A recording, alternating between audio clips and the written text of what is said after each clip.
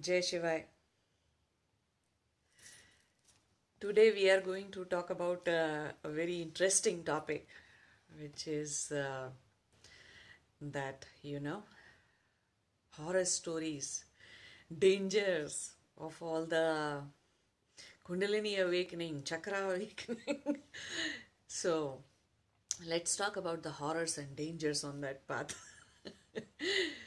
Before we get into this, before we talk about the dangerous part, let's talk about two basic things. Okay, let's understand two basic things.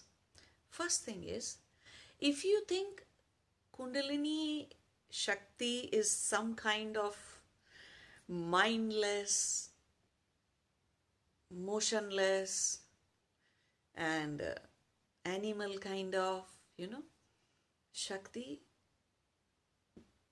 that has no intelligence of its own, then you are highly wrong. You are seriously mistaken. Kundalini Shakti is the Shakti of the cosmos, the Brahmanda. And it is way beyond your intelligence. No matter what you do, Kundalini is not going to rise up until you are ready. And we'll talk in a bit about what it means to be ready. Okay? But Kundalini Shakti is a super duper intelligent Shakti of this Brahmand, of this cosmos. It's not just something very personal to you. Okay? And it connects you to the cosmos. So imagine the scale. It's way beyond your intelligence, human mind, for understanding. So it's not something that it rises and that then it goes haywire in some other places in your body. It doesn't happen that way. There's nothing like that. So this is first point, that if you think it's unintelligent and it rises just by itself, it rises anytime, anywhere, and it's something to be scared of, then you are highly, seriously mistaken. Then you should get off of a spiritual path. Just, go to movies, eat popcorn, and be busy with your life and achieve all your worldly goals. A spiritual journey is not for you. Okay? If you're that scared of a person, if you are scary, if these things scare you, don't walk this. And if you are trying to dispel your fears and if you're trying to understand the truth, then watch this video. Okay? This might help you understand all that. So, this was the first point. Second point is, let's talk about Panchakoshas. You understand, our human existence consists of 5 different koshas. First is Annamaya Kosha, means this physical body. Your physical body has a lot of systems, right? Circulatory system, bones and skeletal-muscular system, endocrine system, respiratory system, digestive system, lymphatic system, nervous system, autonomous nervous system, and involuntary and voluntary nervous systems. And then you have inside the involuntary nervous system, you have parasympathetic nervous system, sympathetic nervous system. So lots of systems are there, different kind of systems are there in just your physical existence, Annamaya Kosha. Then you have your Pranmaya Kosha, energy body.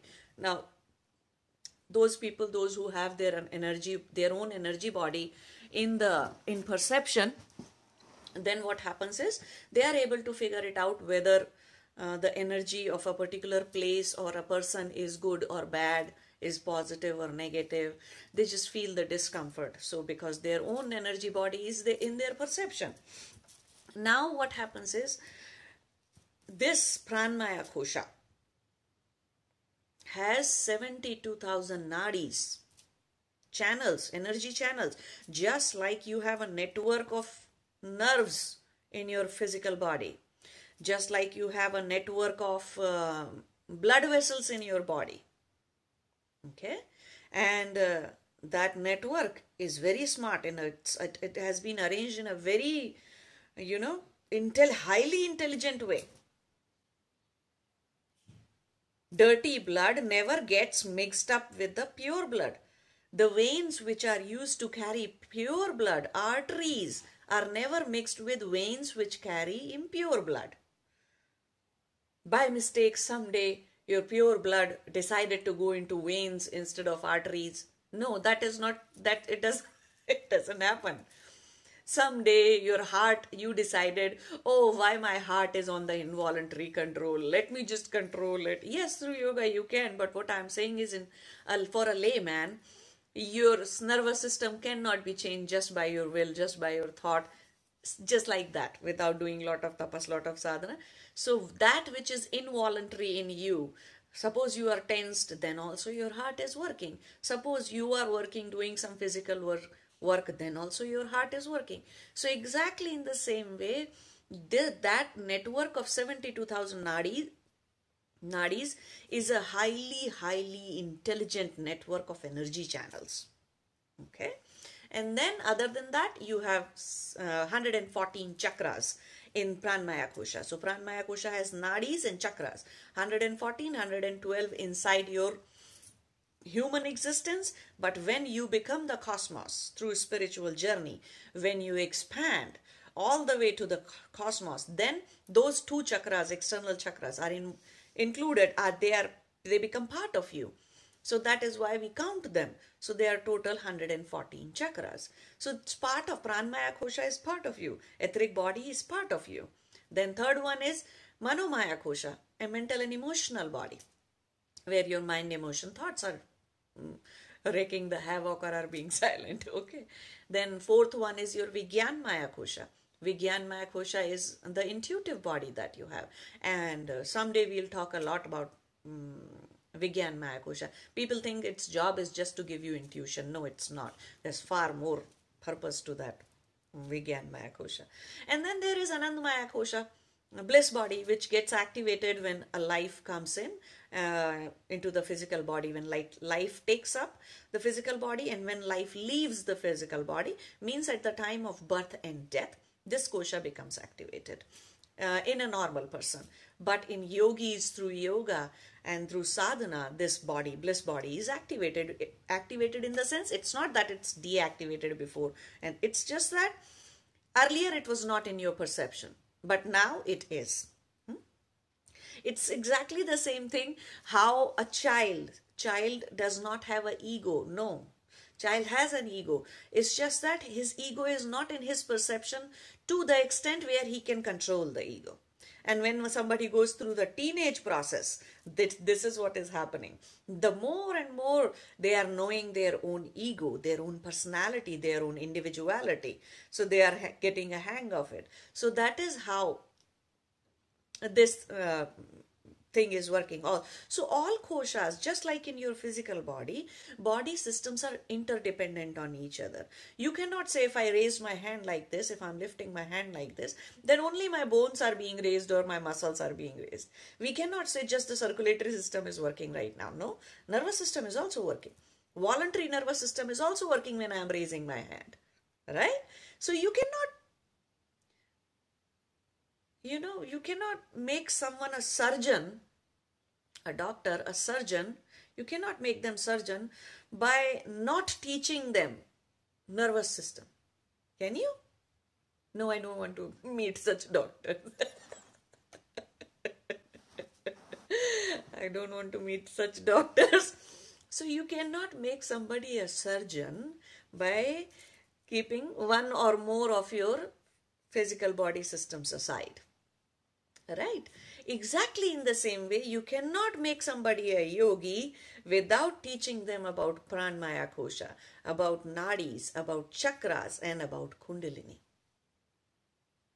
Right? I have heard people saying that, people saying that I want to be spiritual. I want to do the yoga and I want to go on my spiritual path, but I don't want Kundalini. I don't want to go Kundalini route. Well, if you can raise your hand and tell me that nervous system was not involved, or if you can raise your hand or do anything in your with your physical body without involving all of your system, then I can understand how can you walk a spiritual journey without talking about, without going through the Kundalini route. It's like, and I wouldn't take the name, but I came to know last year about a famous Western guru. It's a very famous one. And he has talked all kinds of nonsense about Kundalini and all the danger horror stories. And but he says his spiritual journey is complete. Nothing happened to his Kundalini. Okay. His Kundalini did not rise and didn't make its way all the way till Sahasrara. But his spiritual journey is complete. That is to me saying like, okay, the physical development of the body is complete, but nervous system is still in a very, very childish state. You know what do we call such person? It's a disease, right? Not having a fully developed nervous system, but saying that your full body is fully developed. Your evolution in the human body is complete. How is that possible? If nervous system is not working, then many of the motor functions will not work. People will not have control over their body. Even the voluntary functions will go on involuntarily. Hand may rise without even your wish and will. So this is what it is. So a lot of people have not understood the Kundalini and all these things. And it's like eating a burger, but before eating it, you open it and then you throw away all the green stuff, and then you throw away all the onion and chilies and whatever was there, and you just take the patty and the bread because you like it, and then you eat the burger. No, that's not burger then. It could be a burger for you, but it isn't the complete dish the way any cook might have cooked.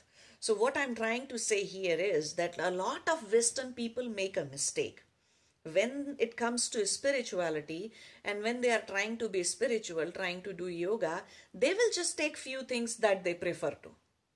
They'll put the Atma aside, they put the Karma aside in its real sense.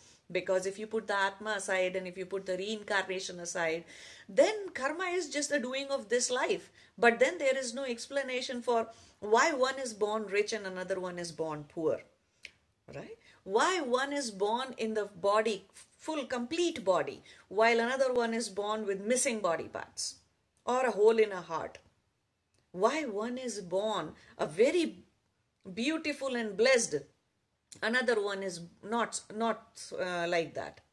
So then until you take into account the karmas of previous lifetime, until you understand Atma, until you understand the concept of reincarnation, until you understand these things, you're actually not being spiritual. You are eating a burger but throwing away lots of things, and then you are thinking. You are trying to become a surgeon who doesn't worry about the nervous system. So next time he's going to operate your shoulder or your hand, everything may look right from the top. All bones are connected properly, all muscles are connected properly,